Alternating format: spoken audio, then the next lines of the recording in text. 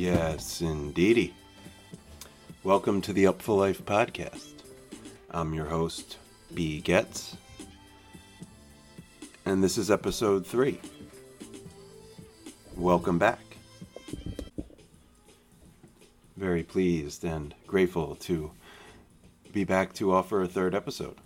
And again, the response has been wonderful, humbling, and empowering to the first 2 episodes. We're on iTunes now. We also have a home on Podbean. Just search Up Full Life Podcast, and you can find us in the traditional ways for podcast listening. And that was pretty awesome to get approved by iTunes. I don't really know, how strict they are about this or that, but it just feels official and looks official, and sort of a little bit of mojo that comes with sending an iTunes link as opposed to, something else. I personally don't use Apple products or have an iPhone, so I'm not too familiar with, navigating around that sort of thing. But I jump on iTunes through PC and Android laptop from time to time, so I'll check it out. But I was just stoked because I know most people get their podcasts on iTunes, and every podcast that I listen to is always like, leave us a review and rank us and rate us and this and that. And, I do that when I'm called to, when the programming is super dope. And I ask the same of people who listen to me, if you like this podcast and want to see it grow and reach more people, please rank, rate us, leave comments, reviews, whatever. You can also hit me at bgetz@upfulllife.com. And I certainly read everything that comes my way, and constructive criticism, certainly process that and hopefully make improvements as such. So I just want to say, keep it coming. Keep the support happening. Thank you to everyone who has shared or posted. So many of my friends and artists and just people in the community have been on board with the Up for Life podcast, and this is just my deep bow of gratitude. Since I last spoke to y'all, I've been all over Northern California, mostly working on a farm, but also, catching some music and getting prepared for this sojourn that is before us. Tomorrow we leave for New Orleans for the mega Live for Live music wedding that's taking place down there, and I have no doubt it's going to be a once in a lifetime and one of a kind event. I usually only visit New Orleans during Jazz Fest or Carnival, but it'll be cool to be at least close to Halloween, and even cooler to be in the company with so many friends and artists and musicians and just the best peeps. So we're headed there tomorrow. I'm going to do a couple interviews in New Orleans that are super exciting. I cannot wait to drop in with those folks, and you'll hear those shortly thereafter. We get, Carl D is my dude. Carl Denson's Tiny Universe is making their triumphant return to Tipitina's Uptown on Friday night, so that will be our, welcome home, welcome to town, rager. And then we have the big wedding festivities all morning, afternoon, and night on Saturday. And then we're heading to Tallahassee with my partner and her family, and then it's Halloween. I know you heard me talk about Halloween last episode, so just will stress that this is my favorite festival of the year, and my vocation allows me to go to many festivals, and if I can only hit one annually, it would be Hula, and that's even before they booked Jamiroquai. It's just lining up to be an experience of epic and epic proportions. And so we're headed to Halloween from New Orleans, and then we'll be back here in the Bay Area at the end of the month. So that's what's in front of me. And as for the podcast, we'll stay on the bi-weekly schedule. Today's episode features an enigmatic persona, drummer SCOTTY ZWANG, most recently of the fantastic new project Ghostlight, which was headed up by Tom Hamilton a little over a year ago and has just really hit the ground running. I got my first dose of Ghostlight live at High Sierra this summer in July and was predictably blown away. I mean, I'd heard the hype and the fuss and knew some of the cats involved, but even still, absolutely amazing. But Scotty's just been a personality that's just popped up in all kinds of places through the years. I know him initially through the Blockley community. If you recall last episode with Chris Perella, we talked a lot of Blockley. Well, Scotty played a lot of Blockley gigs with a variety of projects, his Sonic Spank and others. And then he joined Greenhouse Lounge, and then he left Greenhouse Lounge for Dopapod, and then he was let go from Dopapod. So there's just a lot of ins and outs to his career before he landed at this amazing opportunity with the Ghostlight. And since my podcast, I try to develop a theme of human resiliency and inspiration in some capacity, obviously with Mikey Karuba in episode 1 and the sobriety and the path chosen, with Chris Perella in episode 2, the failure of his first endeavor, the Blockley, and his dusting himself off and trying again, copyright Aaliyah, and how he persevered and rose from the ashes like a phoenix to the Ardmore Music Hall. So those were 2 podcasts that really kind of developed the theme of human resiliency and inspiration. And with Scotty, he's a working musician. He has definitely tried and failed and tried and succeeded and thought he succeeded, but not. And I mean, he's just really experienced so many levels of the working musician's journey that I thought he would be just a really cool guy to chat up and also just show some love to the Ghostlight project.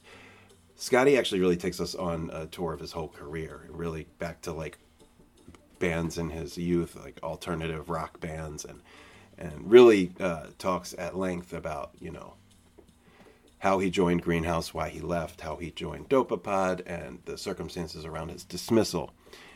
He does it with class and dignity. He does not roast any parties or really anybody negatively, cast anyone negatively at all. He's handles the whole thing with a lot of respect and dignity, and I hadn't expected nothing less, but it was pretty awesome to just hear him lay it all out. And then towards the end, we dip into some of his more personal choices of late.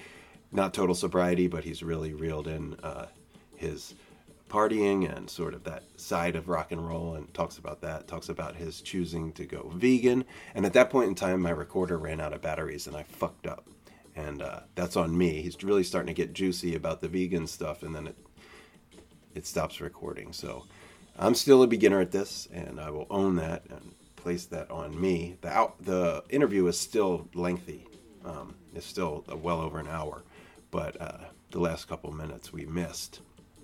And maybe next time we'll follow up on him with another interview down the road and see how the vegan thing is still going in his life. But this is a really just a wonderful conversation and story arc of a drummer's career, and just a cool-ass dude. Yeah, Scotty ZWANG coming right up. And at the conclusion of the Scotty ZWANG interview, since it's so long, I'm not going to have another segment per se, but since Jamiroquai is wrapping up their 5 U.S. dates at Swanee Halloween, and it's probably the most anticipated show of my life, I would say that I couldn't resist the urge to do the Vibe Junkie Jam of the Week and do a Jamiroquai song for that, to sort of just get the people hype for what's to come at Swanee Halloween, and just sort of a nod to the band and to JK as a showing of gratitude for their return after 13 long and agonizing years. Well, there you have it. Episode 3 coming right up, Scotty ZWANG, and then Vibe Junkie Jam of the Week. I'm going to lead in with a lengthier intro for Scotty, just because Ghostlight is so good, and I wanted an opportunity to play some of their music. So I'm going to play a few minutes of Ghostlight, and then you'll hear Scotty and I chat it up. You are listening to episode 3 of the Upful Life podcast, and I'm your host, B. Getz.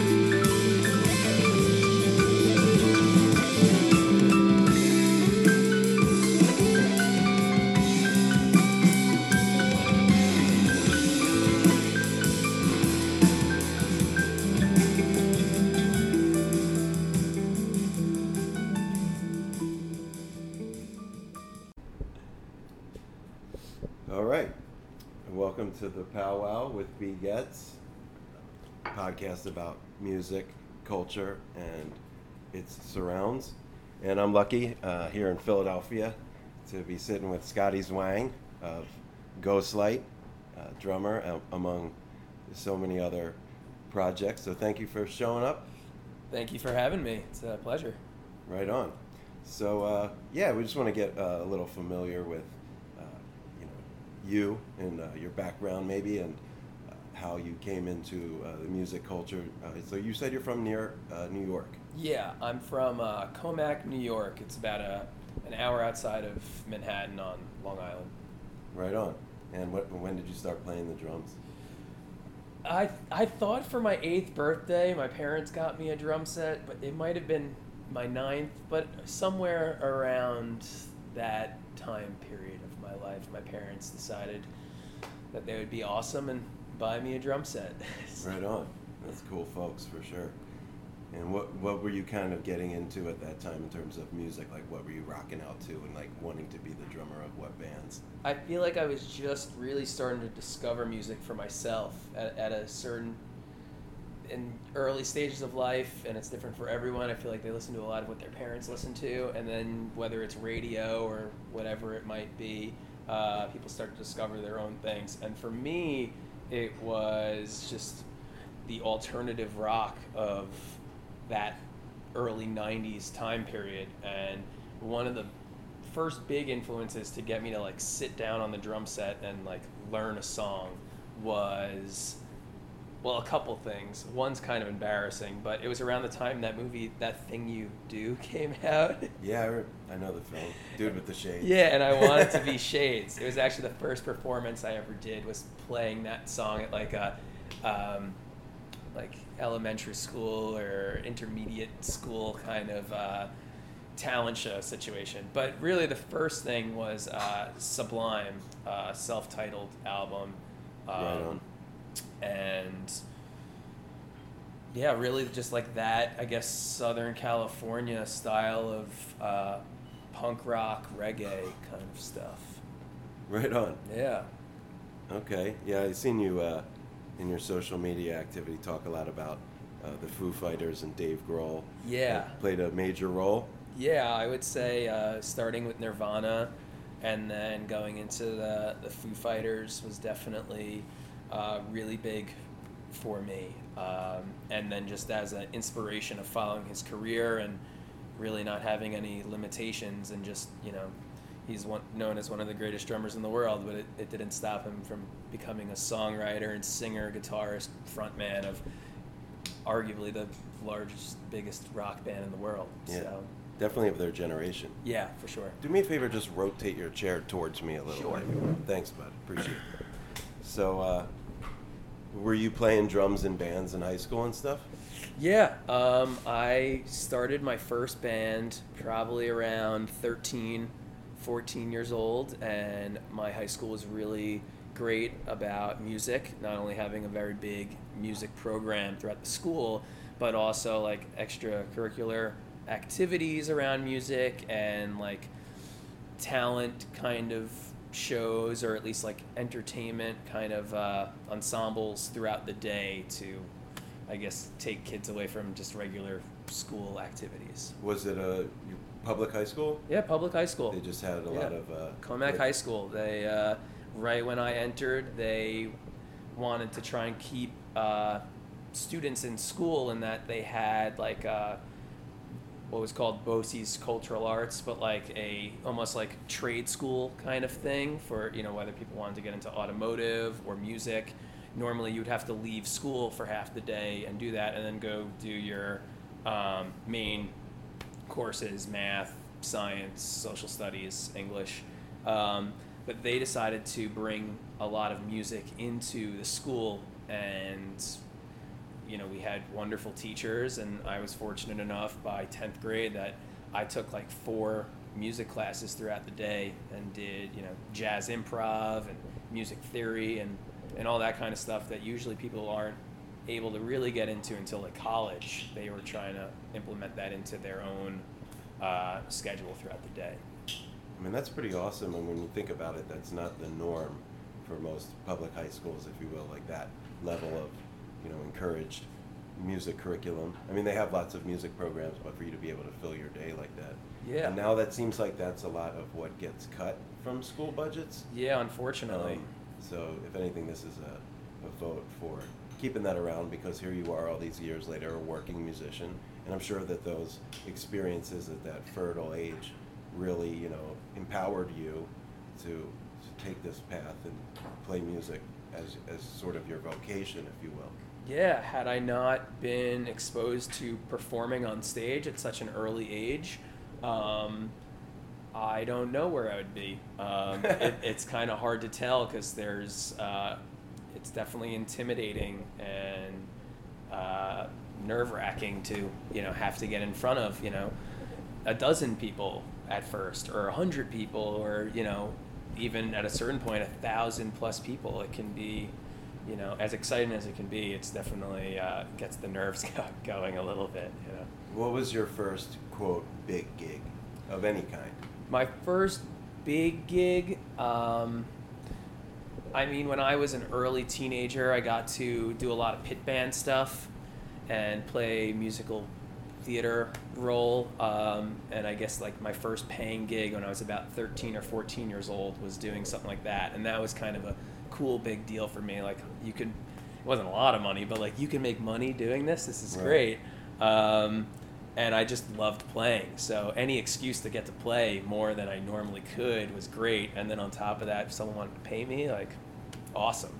But I guess my senior year of high school, freshman year of college, if you will, although I didn't really do much college, I joined a band called Code Anchor, which is like my local hero kind of band of older musicians, my brother's age, like 4 or 5 years older.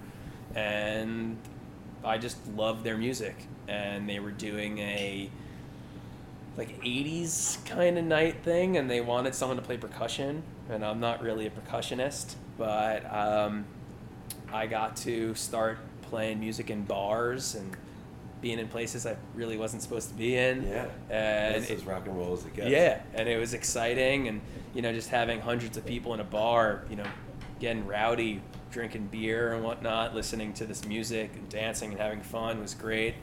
And about a year or so after that, I was subbing for their drummer, and I loved it, and I hated community college. The plan was to go to community college, and I had a rough high school, not responsible partying situation, and my parents weren't about to send me off to college, but all I really wanted to do was go to Berklee College of Music. And they're like, well, prove yourself at home first, and if you're doing it and you can show that you're taking it seriously and you're a good student, you can go to Berkeley. And within a year, I was playing in this band and was like, I just want to do this. Right. And ultimately, I can go to college and get a great education and possibly great opportunities, especially through a college like Berkeley. But at the end of the day, I would still have to go and perform and get my name out there. And I figure if I have this opportunity at 19 years old, I might as well take it. And I joined the band full time and started touring around the country and doing shows, nothing too crazy, but getting to play, all over the East Coast mostly. And it was a amazing experience. I bet. Were you guys like headlining rooms?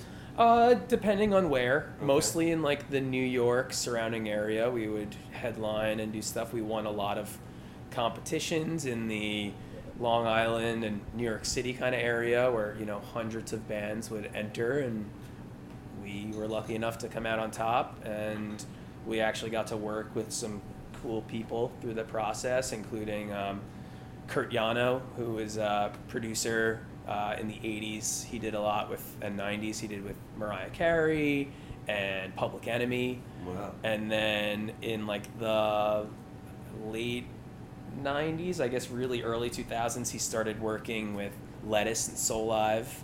And that's when I first got to meet some of the Soul Live guys and dug a little deeper into, Adam Deitch's drumming. And it was just a great experience to have someone, be in a professional studio and kind of show you the ropes. And I definitely got yelled at for not being as good as I probably should have, especially with I didn't know anything about tuning drums or anything. And I went into the studio to record, and he was pretty much like, you should let your drum teacher know that he did a terrible job not telling you how to tune drums. How are you going to play drums if your instrument sounds bad? And that's a good point. It was a great point, and it really made me realize that I should probably learn how to do that, which ultimately at one point became my career, was just being a tech for people. So yeah, I want to move into that world soon enough, but that's interesting that your first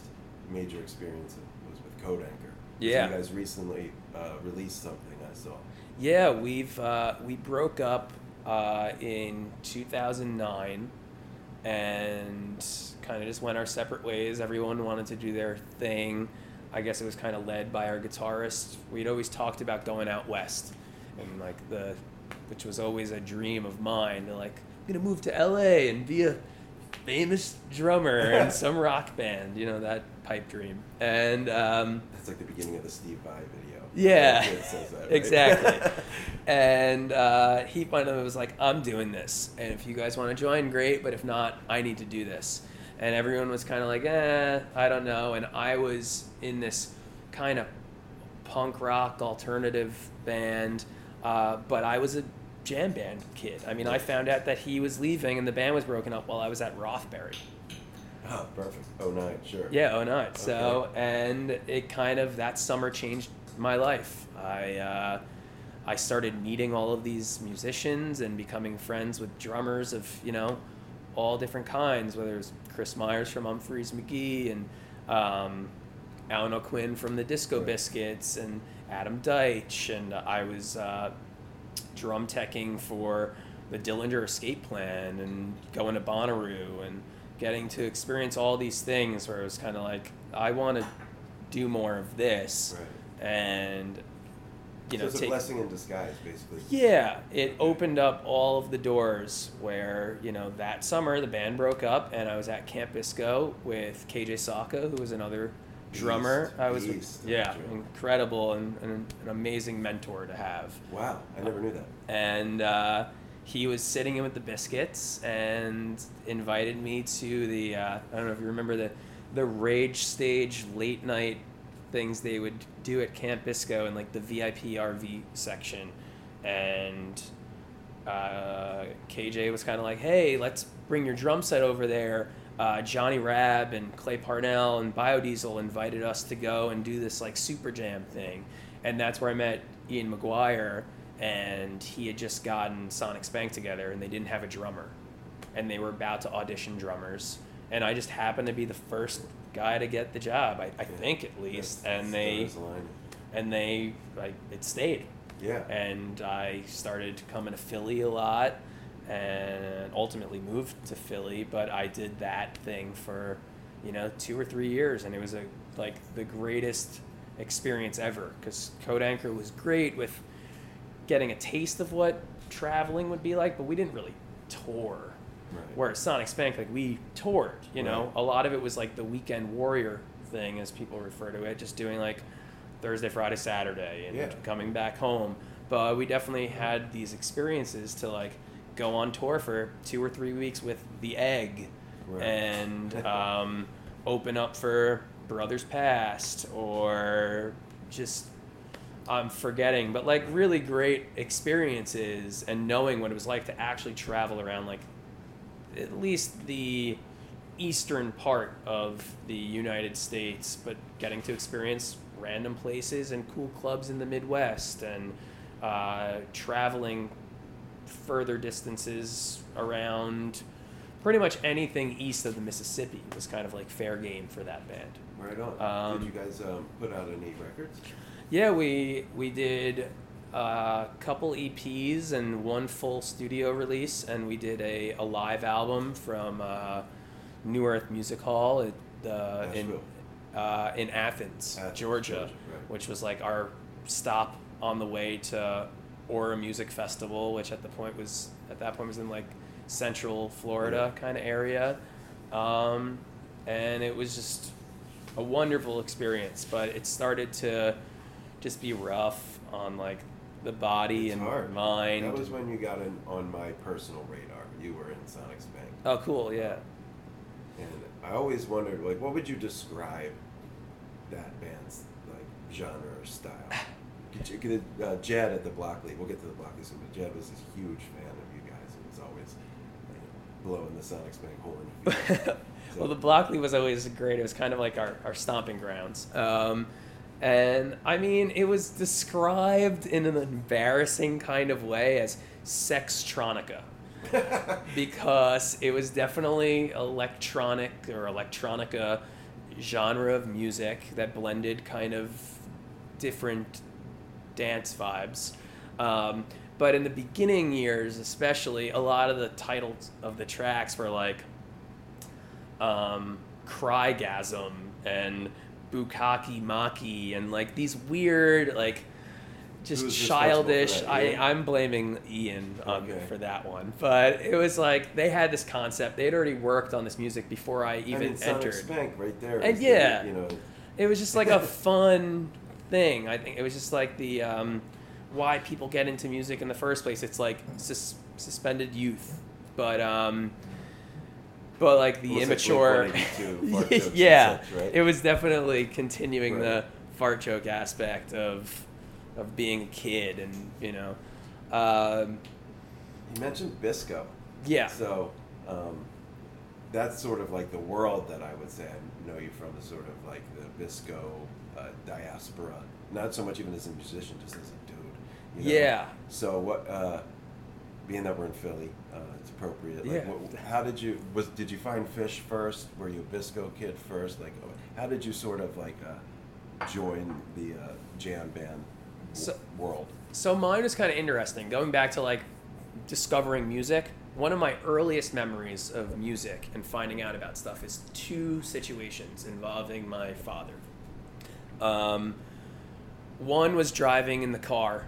He would always have on like Motown music, and then like Steely Dan and music of the 80s, like 38 Special and like random stuff like that.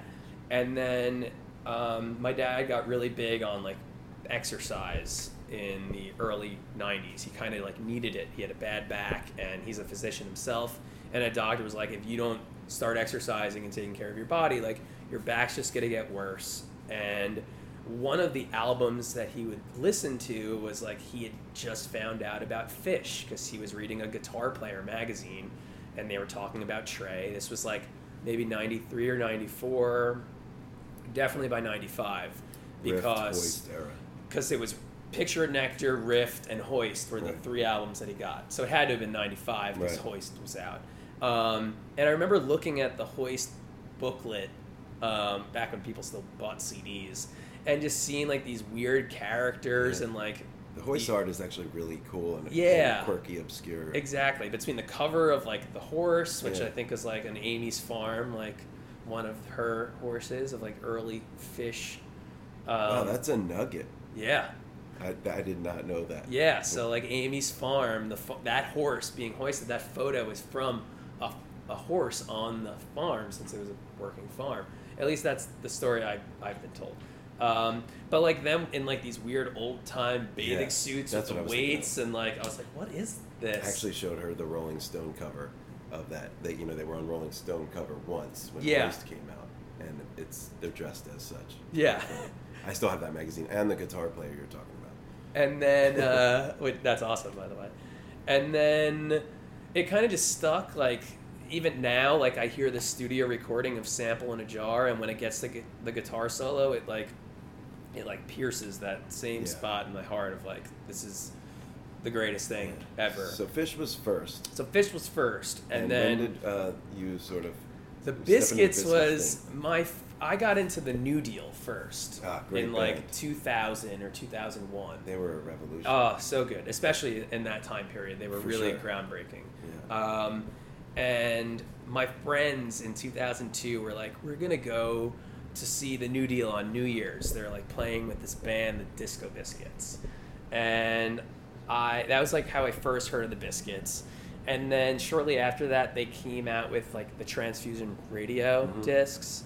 Or I heard something from like that New Year's run. Like I think it was Crickets. And I was like, what is this? It's just like, I feel like they're just playing the same thing for like, I didn't get it yet, essentially is what it was. And it took me years. And I went to Camp Bisco in 2005. Not a fan. Not a fan. Drum teching, I went. No. This was before any of the teching stuff. I didn't know anyone. I wasn't even in Code Anchor yet, or maybe I had just joined Code Anchor. I went because the New Deal was playing, and I just found out about the Benevento Russo duo, and there was like. And Humphreys McGee. Actually, Humphreys was one of those bands that I heard and immediately loved, whereas a lot of the people I knew heard it and were like, I don't really care for this too much. And especially my friends that were into the Biscuits. There's like a love-hate thing between the two of them. But anyway, I went in 2005, did not care, but kind of had fun at the festival, and it was cheap enough and close enough. I was like, I'll go the next year. Mariahville back then? It was not Mariahville. It was Skytop Mountain, like just outside of Ithaca. Gotcha. And then I decided to go the next year, and it was at Hunter Mountain. Right. And all my friends that were really into the Biscuits all went to New Paltz and were living in New Paltz after graduating, or they all kind of just stayed. So we went to the festival, and Alan had just joined the band, and it hit me then. I mean, I don't know if it was Alan's drumming, or I finally started to understand what this band was doing and why they were kind of known for this, mashup of songs, and starting the end of the song first and coming back to it concept, or maybe it was the party aspect of it that appealed to me. But it kind of sunk in, and I continued. I went to Camp Bisco every year from 2005 to about 2013, where once 2007 they stayed at Mariahville for a while. Right. And then touring and doing stuff kind of got in the way, where it was like I wasn't going to be able to do it anymore. But I went to like 9 Camp Biscos in a row. And it was just something that I loved. And then when I joined Sonic Spank in beginning of 2010, it was just like that Philly electronic thing where like the Biscuits and we actually took over Lotus's house. Like, they lived in a house just outside of Philly. I guess technically still Philly, in like the Glenside area near the Keswick Theater. We took over their lease. It was their house that like they lived in the first 10 years of their career. It had like all this Lotus stuff around the house. It was kind of cool. But there was just like a close connection to the Philly electronic music scene and Brothers Past, and just like something about Philly really, like, it kind of created the Jamtronica scene. Yeah, absolutely. Well, at least one of them. You know what I mean, one of the pockets. Yeah, maybe of course. the most, celebrated, if you will. Yeah. It's funny because I'm from Philly area and spent a lot of time in Philly, not plugged into the Bisco thing at all. Yeah. Mad respect, just like never was my thing. But I have to acknowledge the family tree and like as I said, the diaspora, all the artists that were sort of like, came from the fertile environment of what the Biscuits were building here. Yeah. And so much of that has blossomed into this incredible shit all these years later. Such as, like, you would wonder, I remember when I would see, like, Joe Russo playing with, Cookie Dusters. Or oh, yeah, all the side project things. And so here's a guy that I pledged my allegiance to, Joe Russo, anything he touched. Yeah. And, so he's going to play with the Cookie Dusters. It's like, okay, and there was sort of like a wall came down, and I just started to observe that world. Yeah. And I wanted to know, because obviously we're going to get to Ghostlight, but had you connected with Tommy back then in like that, that era when we talking about like Johnny Rab and Brothers Past and Clay, and I mean that's when I found out about Tommy.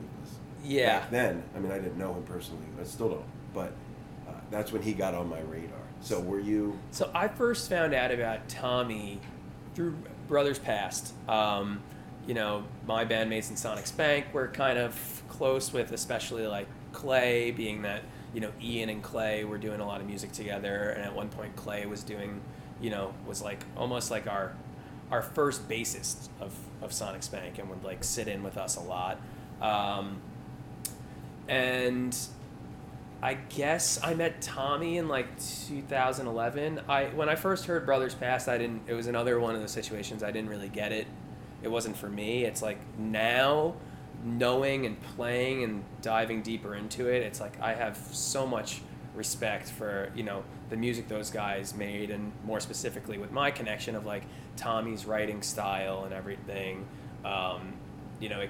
It finally hooked into me. But I had also seen him with Electron, and just knowing that he was like, in a way, like he's kind of like the fifth member of the Disco Biscuits. Yeah. I don't know if that's fair to say, or if anyone's going to be mad at me for saying that, but he certainly was in some ways. And he actually sat in with Sonic Spank.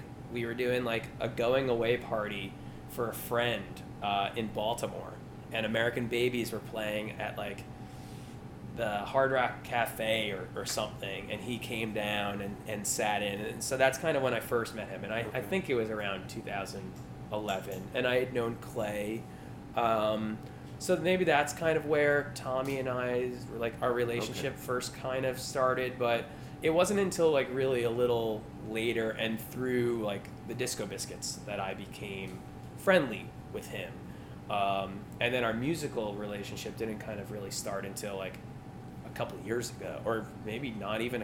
It feels like a couple of years ago, but it's really only been a year. Like, interesting. I did some American Baby shows last summer, and then that was probably the reconnect, like where he played with you, and he was like, probably. I mentioned it to him. I was like, "Oh, you did the Sonic Spank thing." He was like, "I did." Like, I don't even think he really remembered, but like, there's so many situations that I'm sure. You sat in with the Biscuits at one point, did you not? A couple times. Okay, how did that? We'll move on past the Biscuits, but I want to hear just briefly how that came to be.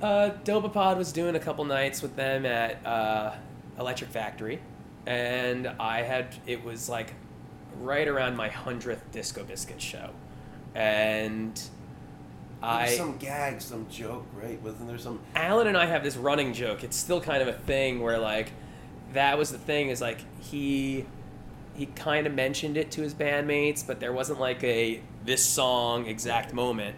It was kind of like Stand By, and he just kind of invited me up, and we did the switch on one, and we take about 2 bars. It's like a bar of him standing up and switching over, and a bar of me sitting down, and then we're in it. and the band didn't even know it happened. Oh, that's incredible. Like it was like 2 or 3 minutes in, like Brownstein noticed, and a couple minutes after that Magner, and it took like Barber like 7 minutes to even know that I was on stage. That's cool. And then it happened again at Great North Music Festival. It was like shortly after I departed from Dopapod, and Alan was like, "Yeah, come on up and sit in." And it was kind of a similar situation where like I like to know that the band is known or knows that I'm going to be coming up, just because I don't want to like piss anyone up or overstep my boundary. But like, there's no like plan or anything talked about. Like, you're going to sit on the jam of Tricycle or whatever, you know. It just kind of happens, and we kind of like the fact that like no one's going to know this happens, and Alan goes to front of house to watch, and even the sound guy is like, what are you doing here? How'd this happen? What's going on right now? Like, because I guess we've gotten pretty good at doing the switch awesome. where like people don't know that it happened, Right. which is cool. The band doesn't. Yeah, if the band doesn't know, that's really cool. If the fans don't know, you know, it's also pretty cool. Yeah. If no one can notice, as much as it would be, you know, it's nice of like the introduction of this switch is happening, especially when you like really respect and love this band and have dedicated so much of your life. It's cool, but at the same time, there's something cooler about like no one knows what's going on or that it's even happening. So, yeah, that's pretty much that. Right on. Well, yeah, we briefly kind of touched on it for a second about the Blockley, and we've been talking about Philly a lot. But that was sort of where I personally was able to really take a look at what, not just the Biscuits, but definitely the Biscuits have built here as a community, as sort of like a way of life and a music scene and a social network and so forth. And I felt like home base for that for a few years was the Blockley. Yeah. Chris, you know, is an amazing guy, and he was nice enough to bring me in when I moved back to Philly for a couple of years when my dad was sick, and that's how I ended up there and sort of plugged into the scene where, again, I found out about what you were up to and so many cool artists and stuff. What are some of your, you know, treasured or funny recollections from the Blockley? There were really a lot, and if I'm to be honest, Does one stick out? There's definitely it was always fun, especially with like what you were saying and what I guess the Biscuits have kind of created in this scene, especially with like the electronic jamtronic kind of situation in Philly. There were just so many shows and situations, and I would play there a lot with Sonic Spank. And I remember one particular situation. I don't remember even what the show was. I don't even know if I was actually playing that night. But just like they had this like really old trombone backstage, and I remember Clay was just like horribly playing it, but like just like playing this trombone for a long time too, and just everyone hysterically laughing and just having that like family dynamic. Like everyone was really close, and yeah, it's kind of hard to describe, but there was just a lot of love in that Certainly. in that place, whether you were, you know, part of the Blockley organization, crew, or you were the band playing there, or, you know, the audience and spectators there. Like there was like, it kind of like weaved together of like who's doing what. Everyone kind of felt equally responsible for the experience that was going on. Do you feel like in some ways it's alive and well at Chris's new place at Ardmore? Oh, totally. Yeah? Although like Ardmore is Off the beaten path. just outside of Philadelphia, it definitely still holds all of the Philadelphia music scene like at the heart of it all. Yeah. And it's just like really proud of him and that entire team to have such a successful music venue. I mean, not that the Blockley wasn't either, but black and white numbers wise, it wasn't Yeah. what it needed to be, and that's why it was no more. Yeah. I mean, that's no secret, but you're right. It was so much more than were they making money. You know? Yeah. Whereas And now it's they're like making money. they're making money and they're doing good Great things for the music Fantastic. community. You know, Actually, full disclosure, Chris is coming on the pod next. On Oh, Sunday. that is great. And just seeing everyone maturing, not only like owning and having a new successful venue, but getting married or having children or all these things that come with adulthood that are exciting. Where you might look at it and be like, holy shit, everyone's growing up, what's happening? But like, it's definitely part of life, and it's very exciting. Yeah, it certainly is. So I wanted to touch on something I told you on the way up. I don't want to stay too much in the history because I want to talk about now a little bit, but just the both sides of the coin as a drummer. You were playing with a band that I was a big fan of called Greenhouse Lounge, electronic band out of Florida, and I happened to be living in Florida, and was kind of, I'd moved back, and you had joined the band down there, and you guys came up, as a matter of fact, played the Blockley, as I recall.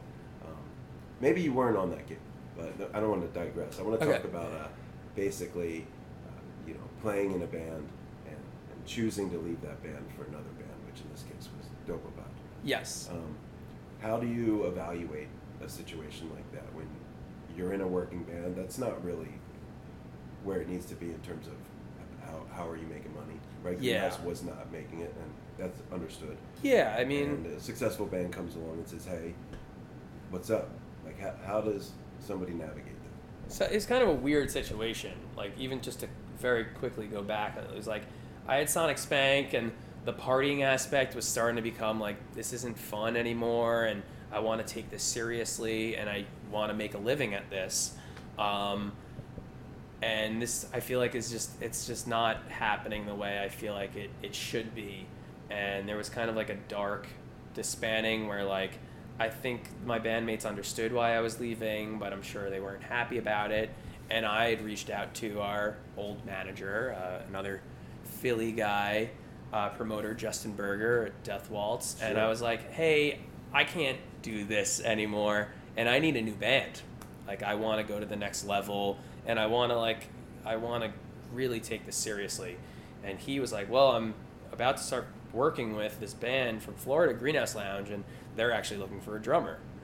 And I just made a video quickly, or a couple videos. I had them send me over some songs, and I didn't have any video editing skills, but I just got a GoPro, and I took video of me playing drums to one of their songs with like the terrible audio of the GoPro, and I went onto iMovie and I took their song and I overlapped it, and it took me a minute, but I kind of found the white wavelengths and spliced it together, and I posted it on YouTube so that they could see it easily.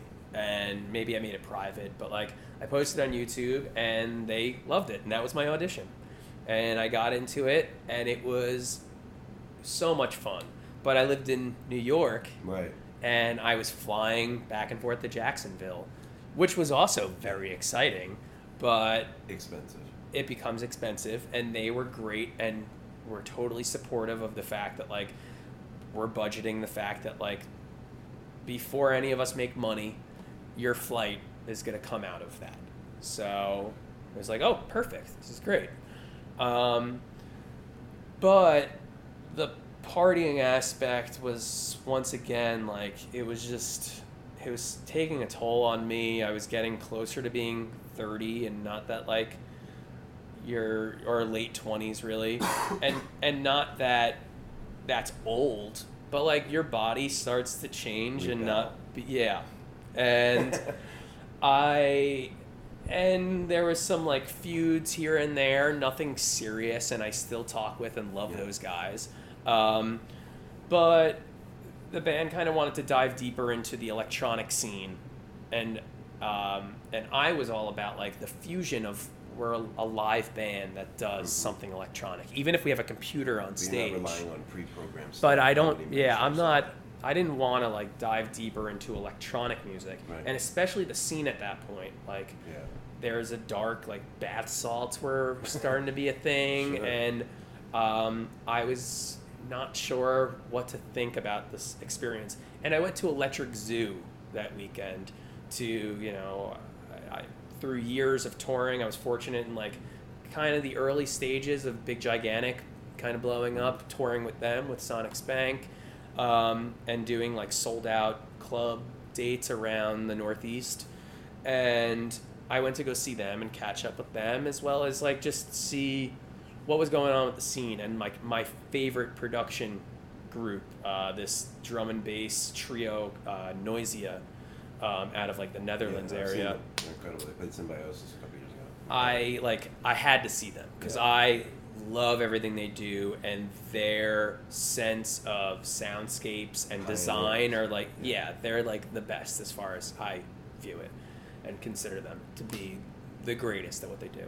So I went there, and you heard that like these, like there was a like poor 18-year-old girl who got like raped, and two, you know, teenage or early 20-year-old kids that like died from a drug overdose. And I was like, I don't want to dive deeper into this. I want to get away from this. Right.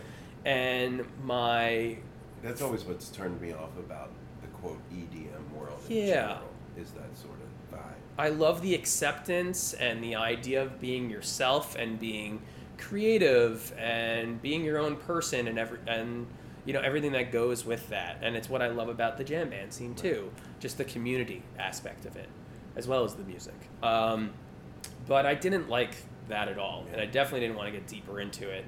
And I was in the open field between all the stages and ran into like my first real manager, Jay Rogovin, who you might know with Mr. Bugsley, of course. You know, C3 squad. Yeah, exactly. Yeah.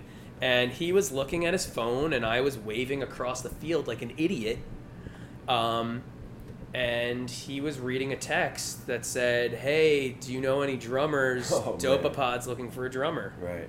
And I was waving at him like an idiot. And he looked up, and there I was. Yeah. And it was very symbiotic, or just like serendipitous. Yeah, serendipitous. That's the word. Symbiotic too. That's the word I was looking for, though.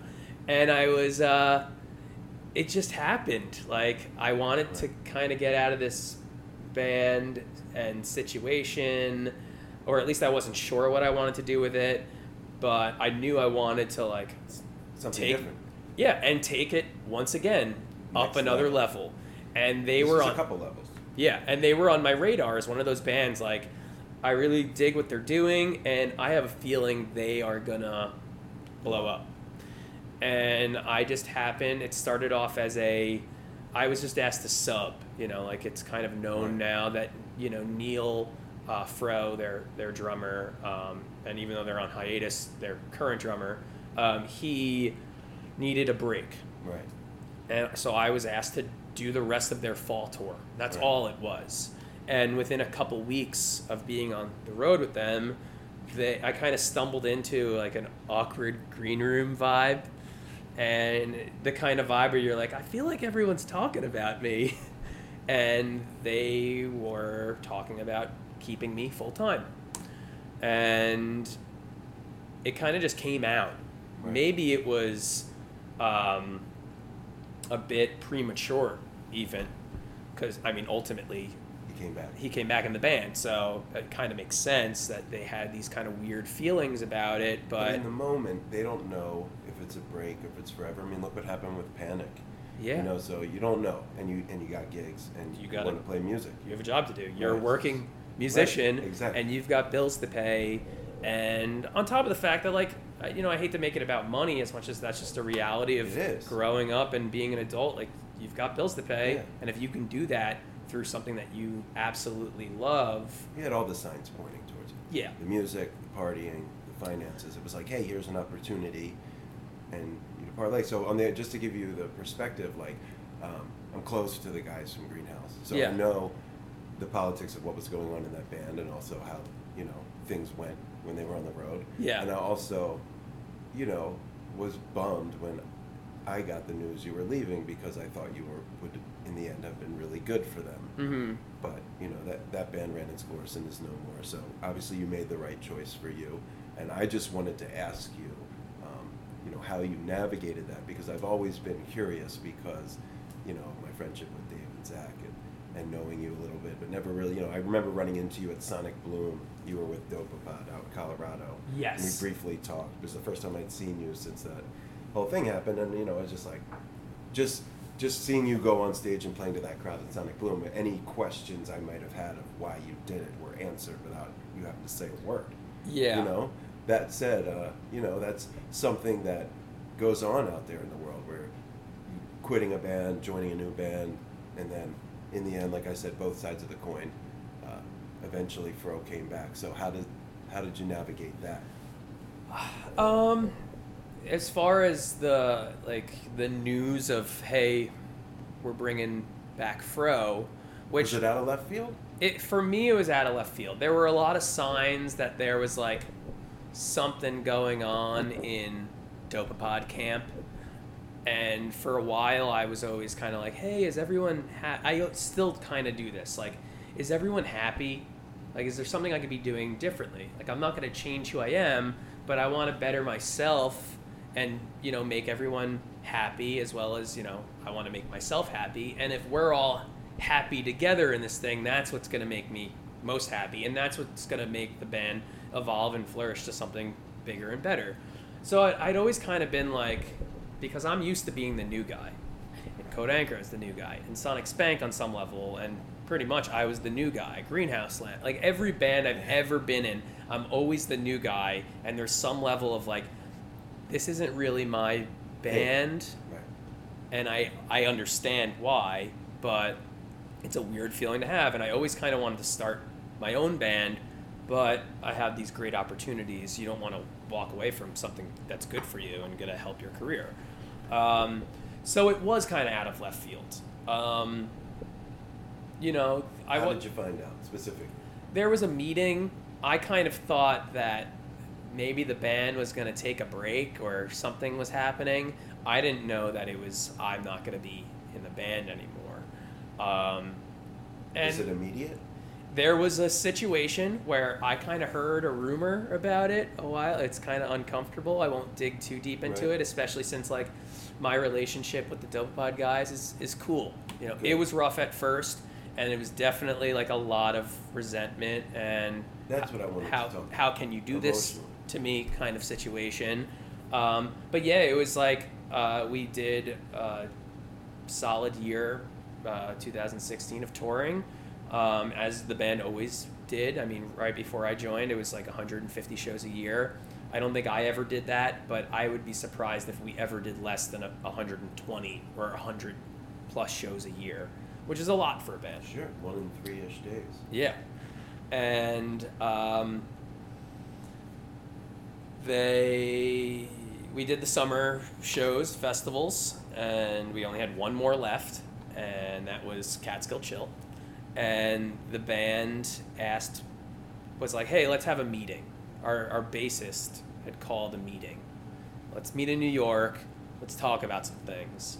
And I sit down, we meet in, I forget what park in Manhattan, in like the Midtown kind of area, and sit down, and it was kind of just like, okay, I'm just going to get into it. We're bringing Fro back. And I was kind of like, whoa. You know, I kind of went into this meeting thinking like, this band's going on a break or doing something, which ultimately now they're on a break. Right. But I didn't think it was that I was going to be out of the band, especially since I was always kind of vocal about like, hey, is everyone happy? Am I doing this thing? And everyone's like, you're doing great. They obviously always hope that it would be the core for you. Yeah, I mean, which also in a way is like, you know, a lot of people don't necessarily know, although I know that there's articles recently, especially with like the original trio coming back, but like that Mikey from Turquoise was the original drummer of the band. Until they did the gig, right. And, you know, it's just a tough situation. I thought that there was like, you know, me and I won't say, you know, who, but like there was like some tension and negative energy kind of within the band and or a couple people or whatever the situation is. You know? Yeah, I won't go into details because, like I said, It's ultimately it doesn't really matter anymore, and things are cool with us. That's the most important thing, you know. But it was tough. Yeah. I was, as a working musician, and not that like we were making a lot of money, but like we were comfortable, we were on a salary, and we got to do what we love to do. Plus, like, we had a pretty big operation. We owned our own lights, all of our own microphones, and pretty much everything but the house sound system was on the road with us. So, you've got a van and a massive trailer to haul all the stuff. How many guys on the road? And then 9 people on the road. Wow. A tour manager, a couple crew people, merch, and then Luke Stratton, who was or is front of house, all together. Sound and lights, which is rare, but like he's incredible at both. He's actually right now on tour doing lights for Smashing Pumpkins, and I'm super proud of him. Huge rooms they're doing too. Yeah, huge. Massive rooms. So it was a big change, and I didn't know what to do. I have an apartment with my girlfriend, and how am I going to make a living doing this? I would do some shows and continue being the working musician who doesn't really have a home, but played with Rack for a minute, right? So that was when it happened. I got essentially kicked out of Dopapod, and it was kind of weird because Fro was doing stuff with Rack. Yeah, right. But then Stoops and I have always been really close. We had our own little project, Bang Bang, together, and we've done various little side project things here and there. He was kind of like, oh, well, you're in Rack. It wasn't even like, hey, do you want to do this? It was like, you're in Rack now. So, and Rack doesn't play too often, and now that I've also kind of been busy, they've been doing the Rack Plus thing with Jay Lane, which is awesome. Yeah, Stoops was mighty stoked. Because, I can only imagine. I'm stoked and happy for them. Well, just not against playing with you, just he was excited that Jay would be playing. Yeah, of course, Jay's a legend. Besides the Rat Dog, Grateful Dead connection, and Primus. Right. Like he was also Charlie Hunter's drummer in the early years. Like he's the man. Bad motherfucker. So I did that and some random things here and there, and I was playing with this band from Boston, Wobble Sauce, which I actually have a run of shows. By the time this airs, it'll be past, but in next week or a couple weeks, and just doing what I can to just kind of keep it. And at one point, I was like, okay, well, I'm not making much less money than I was with Dopapod, and I'm kind of on the road less. I have my own life. Different people around you, so it's like not the same people every day, all day, every day. So you're seeing different faces, working with different folks. Practicing a lot of different music, which is great as a player. It can have its stressful moments at times, especially like you're an electronic drummer. Now you're a funk drummer. Like it's kind of it can be confusing on the brain and on the body. Like I tend to like set myself into like a zone of this is the groove that I'm feeling out. It could be weird going back and forth. I also started playing with Conspirator, which I was fortunate in Sonic Spank to do like a festival with them. And I actually thought I was going to have the gig for a second. And then KJ joined kind of full time, which was cool. I love KJ's mentor, but it's kind of weird too when you're like, I think I have this awesome gig with people I look up to so much. And then all of a sudden you're like, oh, well, they're giving it to your mentor. But that's, cool. And then cut to like a year or so ago, they asked me to do it, and they don't really play often either. And I don't know. It's not like I'm the drummer of Conspirator by any means. But a lot of people have been on that. Yeah, exactly. But it's nice to know that it's like, I did 2 shows with them last summer, and then this summer we were supposed to do a festival that actually ended up getting canceled, but I was going to be doing that with them, and so it's nice to know that I'm at least thought of as like a potential drummer for Conspirator when they do it. Definitely. So bringing it to the present day. Yes. First music and then maybe other stuff. 10-ish, 15 minutes. Yes. How far along into the Ghostlight thing was the project conceived? Like, how far along when you were asked to be involved? Were you there from its like idea level, or were there songs when you showed up? So, this is where like the concept of I've never started a band ends. Yes. Yeah, I finally am in the beginning phases of what it's like to start a band, but obviously in a weird situation, not bad, in fact incredible, but weird in the fact that like there's a lot of history within all of the players in the game, and in this band. So Tommy had an idea of, I want to have a band again. Because American Babies is his thing. Tom Hamilton's American Babies. Right. So it's a band, but like it's really his solo thing that he has full control over. He writes the music. He kind of calls the shots. And not that he's that kind of person. But, when you're responsible for this act, that's your job. And J-Rad's incredible. He loves it. Obviously you can hear they have something really special. They do something unique with the Grateful Dead's music that I feel like no band really does. They're the best band playing Grateful Dead music, period. Agreed. That's my opinion, but that's just what it is. It's my opinion, too. Nobody loves the Dead. It might be better than any of the Dead associated. Yeah, that's just my opinion. But, Lettuce's thing on Sunday night, one off, but that was pretty epic, too. But anyway. You're right, but that's J-Rad and that's not Tom's music either. Yes, so he wanted a band where everyone has an equal say in this thing. It's a collaboration and working on things. And he found out I was moving to Philly, and he had seen me in 2000. Well, he had seen me a handful of times. In this touring circuit, it's kind of a small, incestuous. Yes, and he liked what he saw, I guess, for to just kind of sum it up and not go on a long rant. And found out I was moving to Philly and thought this is great and felt like we would have a connection. So he said, next time you're in Philly, come by my studio and let's just talk. So we talked about stuff, and we talked a lot about 90s alternative rock like Soundgarden and Alice in Chains. Yes. And the concept of where are you? Because we wanted to do something different. We're a jam band in the sense that we do a lot of improv. In fact, not to shoot anyone down, but we do maybe more improv and from the ground up improv than most jam bands. Which is saying something. Yeah, and it's nothing against, but there's no formula of like a jazz approach of here's the structure, we're gonna solo around that structure. Right. That doesn't exist. In fact, there is no anticipation.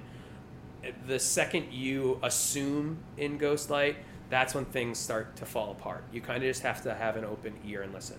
So we were talking about that, and I think he was just excited that I didn't immediately jump to well, Fish is my favorite band, even though Fish is one of my favorite bands and a huge influence. But I like a lot of music. I like the jam band scene because it's not, here's our show and we're going to do this for the entire tour, or here's how the song goes and that's the only way the song goes. Right.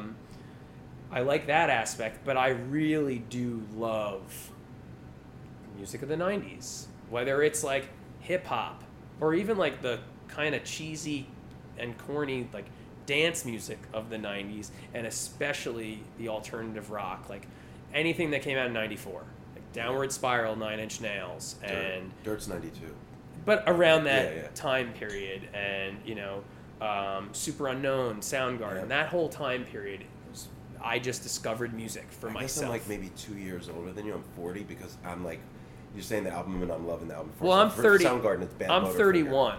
Oh wow, so you're 90. But I got into that kind of stuff and Bad Motorfinger was my Soundgarden album. Okay, yeah, so that's a little bit before because that's what 80. No, that's 92. 92. Okay. Yeah. And so this is what you're talking about with Tommy. So we're talking about this, right? And the idea of let's have a band and let's try and do something different. Right. Not that we're against anything that any of these other bands are doing, but they're doing that. So let's try and do something different. And he had some songs in mind, so there kind of was something already presented at the table, and we were talking about, well, we were thinking maybe, Holly Bowling will be in the band.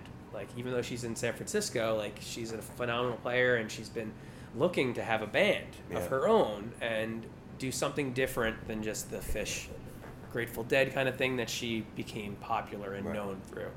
And then Raina Mullen was in American Babies, and Tom really loved her voice and her songwriting style. They have cool chemistry. And they have a great chemistry together. And he had mentioned, I have maybe a couple bassists in mind, but really one stood out. A bassist that he used to play with American Babies, but Steve Lyons, who was the bassist in Nico's Gun, and also Bodega, which, as like a Philly guy, you might know, and some people might know. They played Blockley before. Yeah, and Nick Bockrith was in the band. They were all childhood friends, and Nick plays with Cage the Elephant now and gets to do all these really awesome things. And he thought he was perfect. And I knew of Bodega and Nico's Gun, but I didn't really know Steve as a player. So that's where this all kind of started. I would say this was like June, July of last year. Okay. So it's really only been like a year in the works, and we didn't even meet as a band or play one note together until December, when we met in Tommy's studio and started working on these songs that like we kind of had demos. Tommy and I and Raina were working on these songs in Tommy's home studio and kind of just developing the ideas a little bit more. But it was all really fresh. And the fact that our first notes together as a band were like writing this album. Right. And we met for about 5 days every month. So December, then January, February, March of 2018. And then we announced the band, I think it was maybe February or maybe March even.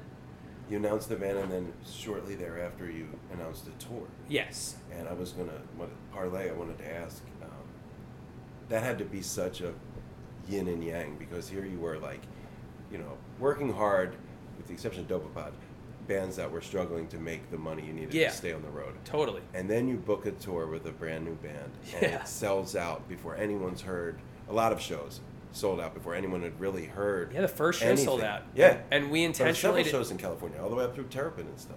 Yeah, Terrapin didn't sell out, but like was packed, and we did 2 nights there. Right. So to do 2 nights and I think like a 450 capacity, like to sell 800 tickets over 2 nights for a band that no one's ever heard of, But San Diego was the first night, right? San Diego was the first night, sold out. LA second night, sold out, and LA's kind of tough for the jam band scene. Lettuce doesn't even sell out. Yeah, it's tough. It was a small-ish room, but like the Mint's a great room, and great room. To do 250 tickets or whatever that place is great. But just the fact that your rep and like the buzz and the hype is so strong.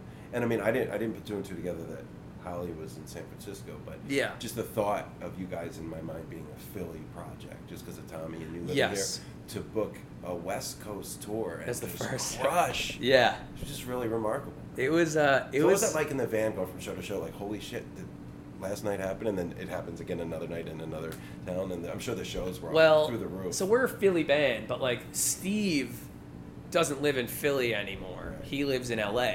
Okay. And Holly's in San Francisco. So it's 2/3, Yeah, and Tommy was on tour with and doing some shows with J-Rad. Right. So. And they sell like crazy out west. Yeah. So, but it was me, Raina, and our tour manager, Lauren, that drove from Philly to San Diego. With gear and all that? With gear and everything. And then we met the day before tour. We did a rehearsal in San Diego. And then we just went for it. And going from show to show, it was really exciting and awesome. Look that way on the internet. Yeah. I happened to be out of town during the Terrapin shows, or I would have been to one of them. Oh, nice. So, like, it was like all the way up the coast. Shows kind of, I feel like half the run sold out. Yeah. And most of the shows were pretty packed. Well attended. Yeah, very well attended. I don't think there was one show that was, like, lightly attended. Nor did, like, we were all kind of like, we're a new band. We're happy if, even though we have got these players within the band, we're happy if a couple dozen people come out to check out this new thing that they've never heard, because we only released a jam from the studio. We intentionally didn't want any of the music out there. We wanted it really fresh, and we were going to play these songs live, but we really didn't want anyone to hear it unless they came to the show, or when the album comes out, they can get a sense of what we've been doing. No taping? Oh, we're all about taping. Okay. you can come and tape. You can't get a direct board feed, but you want to set up microphones. Like, we're all about sharing and doing any of that. You just didn't want to put out something, have people have preconceived notions of what's going to happen, and then you want to play it another way that night. Exactly. Because it's different every night. And even the songs will evolve. There's no strict... Here's how you play it. Yeah, it's kind of like J-Rad, I think Tommy kind of...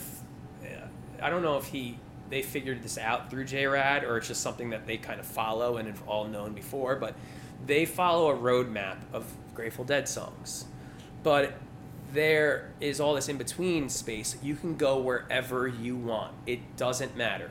All that you need to know is that eventually, whenever we all decide that we've got verse 3 coming up.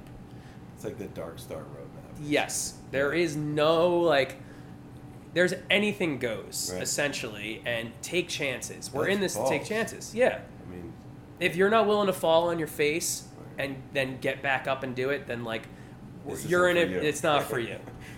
And I've just taken that approach a lot recently with anything I do. And it's been great. So we did that, and then we did a Northeast run, and then Midwest. Or maybe I have those backwards, but... You basically hit the coast to coast. Yeah. And then you came to High Sierra. Yeah, we booked a whole festival season before we did the tour. I mean, or around the tour. No one had even heard us. Right. So it's been a very exciting year. That's great. And I can't even imagine what next year's going to be like. I mean, we were hoping to put out this album this year. And at this point, it's seeming like it's going to be more very beginning of 2019. But the fact that we had a very successful year and we just announced... Did we just announce? Yeah. We just announced our fall tour. Cool. And, tickets and things are already flying for that too. And we're still 2 months out from the first show. And there's... People are hungry for it. Yeah. I mean, I noticed that at High Sierra. I mean, people came away from the performances really. And High Sierra's a tough crowd. They've been doing it 27 years or 28 years there. Yeah, something like that. So to be a new band there, it's either 27 or 28. It's close. I remember thinking, like, wow, this festival's almost as old as I am. I didn't even know. I first heard of it in the early 2000s. Yeah, So. my first High Sierra was 03. And by the way, what an incredible festival. Yeah. Like, it might be a harsh crowd, but there's like I don't mean harsh, I just mean, I don't want to misrepresent. Not a harsh crowd, just like it's not their first rodeo. Like, no. You better bring your shit if you're going to play High Well, yeah, Sierra, it's a very family-oriented festival, not only in the sense of, like, the overall scene family, but, like, there's a lot of people who go there. It's like family vacation. They bring their kids, and it's just a really cool atmosphere. I love that spot. So something you alluded to, I kind of go hand in hand, and it's probably, we'll try to wrap it up closely here. And again, I appreciate you giving us all this time. Oh, of course. I really think people will be engaged with the story and the stories you told. You've alluded to a few times about you moving away from, the partying side of rock and roll. Yeah. And also you've been very vocal on social media about choosing to eat vegan. Yeah. So let's talk about that, whether they're related or not, and in essence, what is driving you to sort of make these wholesale changes in a lifestyle. They're pretty related. I guess they both have a focus on health. At least at first, that was a big thing for me. Like, I quit. Not that I was ever, like, really crazy. Although some musicians probably have seen me in a light where they're like, that guy's crazy. But not that I ever had, like, a real problem, if you will. It never really got in the way of my work, or relationships or anything like that. But I started to realize that, like, I just didn't want to consume and put all these toxic things into my body. Like, I still smoke a little weed here and there, which I don't mind being vocal about, especially now. It's like it's 2018 and it's kind of crazy that, like, it's still federally illegal, at least, but it seems to be making, like, a really big step in the right direction. Sure. Even alcohol, like, I really don't consume a lot. I'm kind of like my body after 2 drinks, 3 drinks, and that can be spread out over a long day. will be like, okay, you're done. Yeah. And it's not every I'm the day same either. with that. But it was the other stuff Yeah. that I was kind of like, it's time to cut this out. It's not good for me. Even if it wasn't so bad, like I wasn't out of control or anything, I didn't like the fact that like, oh, well, I'm going to have fun this night, you know, not to encourage people, but like, that's why you do it, to like let loose and have fun and I guess party the night away. But I didn't like how it made me feel days after, depleting serotonin and just not feeling like myself. Right. I wanted to be more in touch with myself. And then I'm engaged now, but Mazel tov. thank you. My fiance, she's been, kind of on and off, but mostly vegetarian for a while. And a couple of her family members went vegan. And she's from Vermont, and we were kind of like, there's no way, like, no cheese, no ice cream thing. Like, we don't indulge and overeat or anything, but like, we have a bit of a sweet tooth and we love cheese. And being in Vermont, like, there's just so much goodness of chocolate and all the things. And we went there for a holiday, and we were interested to just try things without like spending. You hear like vegan can be very expensive and it's just hard to do, and you're gonna miss out on all this delicious food. And we tried it, and we were like, this is kind of cool. Let's cut out what we can, and if there's other things that we like, then we can still indulge. And then we found that there were a lot of things we liked, especially the home-cooked vegan things that we were doing. Substituting out butter or whatever for vegan butter was no big deal. And also just being more health conscious, not even just on like animal rights, and then digging deeper into the environmental issues and everything that goes with, it's all connected. Yeah, with agriculture, and what is kind of, in a way, without being too preachy, like, is part of the problem of like what is kind of destroying our planet in many ways. And it's not a strict don't eat meat or slaughter animals, anything like that. It's more of like a sustainability thing for us, that it's not sustainable. At least in the amount that, especially in America, we consume a massive amount of animal products, and then abusing, in a sense, to achieve that capitalism, whatever you want to call it. That we started diving deeper into it, and we kind of were not super. My fiance is a little more strict vegan. I am, especially on the road, I try my best to stick with it. It can be tough at times, but I know plenty of musicians too that have no problem being, strict on the road, being vegan.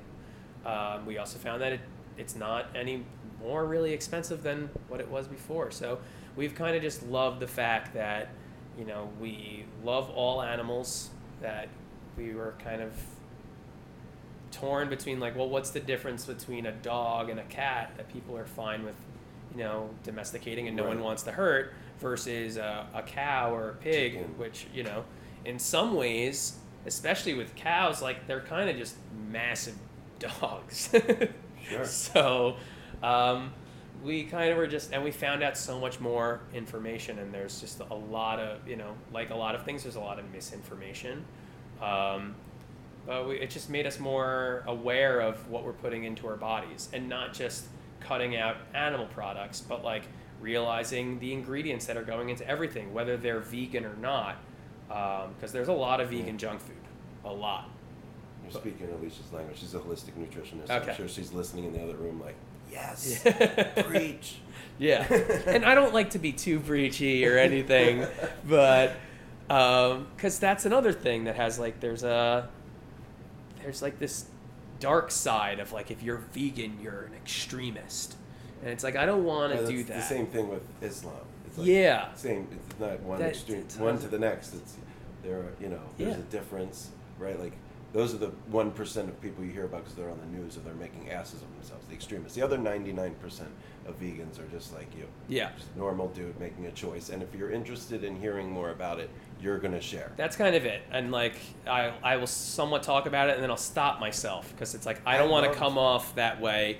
Or like someone will be eating food and they might have chicken or meat in front of them of some sort. And they're like, well, what is it? And it's like, I don't really want to have this conversation while we're eating. If you're really interested, then that's fine, and we can talk now if you really want to, but we probably should save it for after dinner, as an after dinner conversation. But it's more of the same deal where, like, if you talk about anything that goes against someone's belief, it's pretty easy for them to feel like you're attacking them. 2018 in a nutshell. Yes. Right there. Seriously.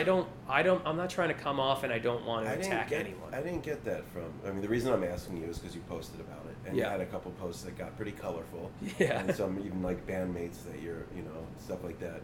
Not Ghostlight bandmates, but other people you played music in the past up on there. And I just thought it was really an interesting window into the dialogue of to vegan or not to vegan.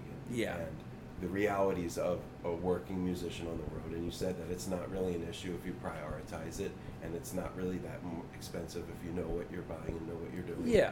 So it's good to know that there's a path to that. I know, like, for a long time, Benny Bloom from Lettuce was vegan, and Schmeens did a vegan tour, like one tour as a vegan. So, you can definitely seek it out. And I'm I all just about think trying. It's positive. I'm not vegan, but I definitely have curbed my eating habits, Philadelphia notwithstanding.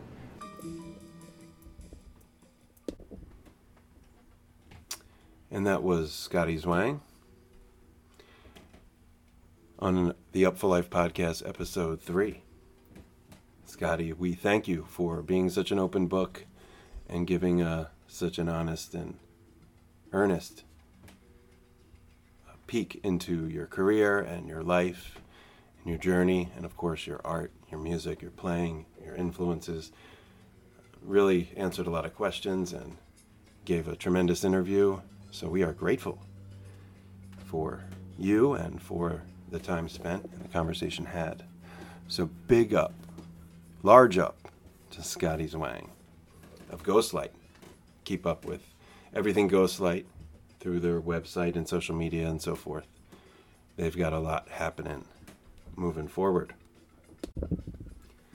So for the Vibe Junkie Jam of the week, I had said in the introduction I was going to play some Jamiroquai, and I had every intention of doing that, and then I kind of gave it some thought, and I said, I'll make it a little more special than just playing Jamiroquai, although I'd love to do that and probably will in the future.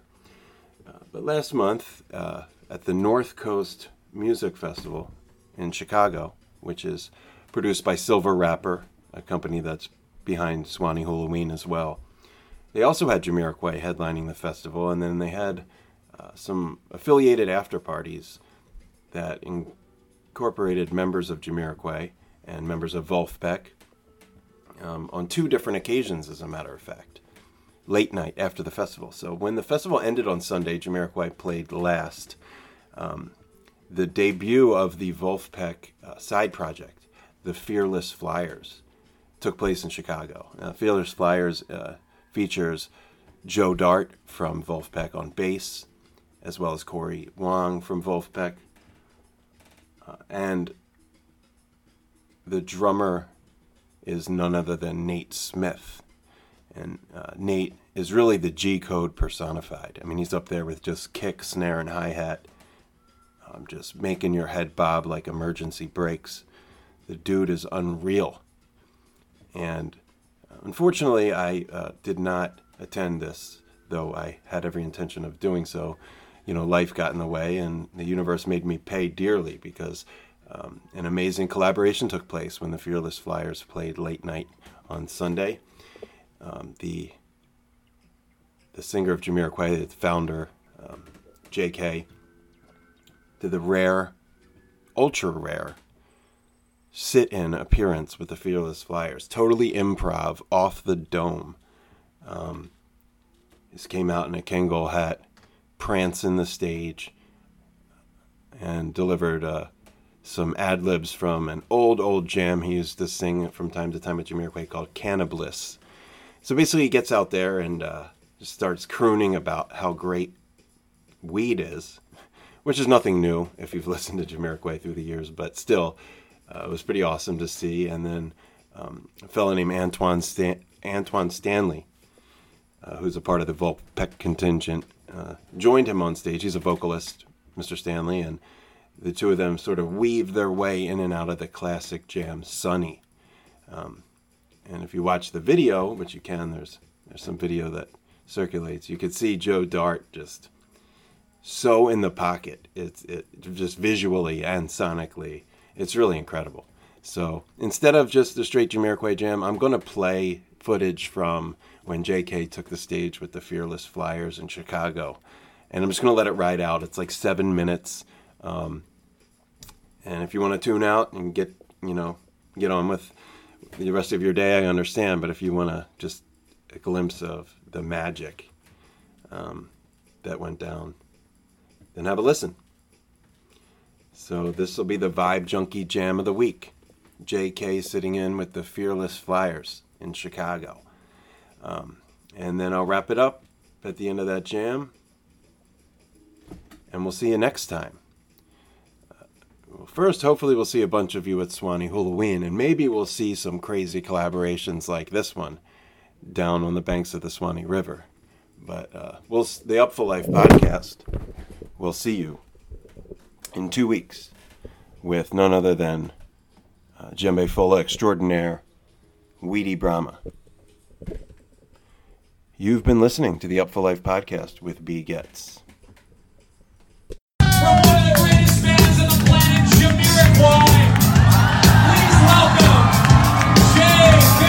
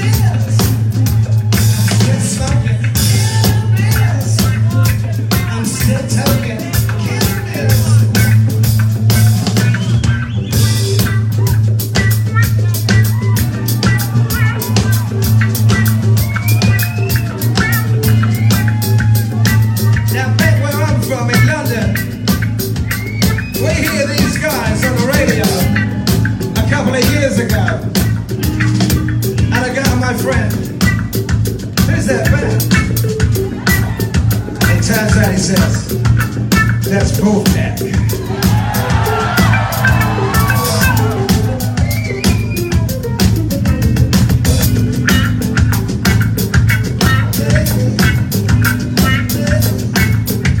Yeah.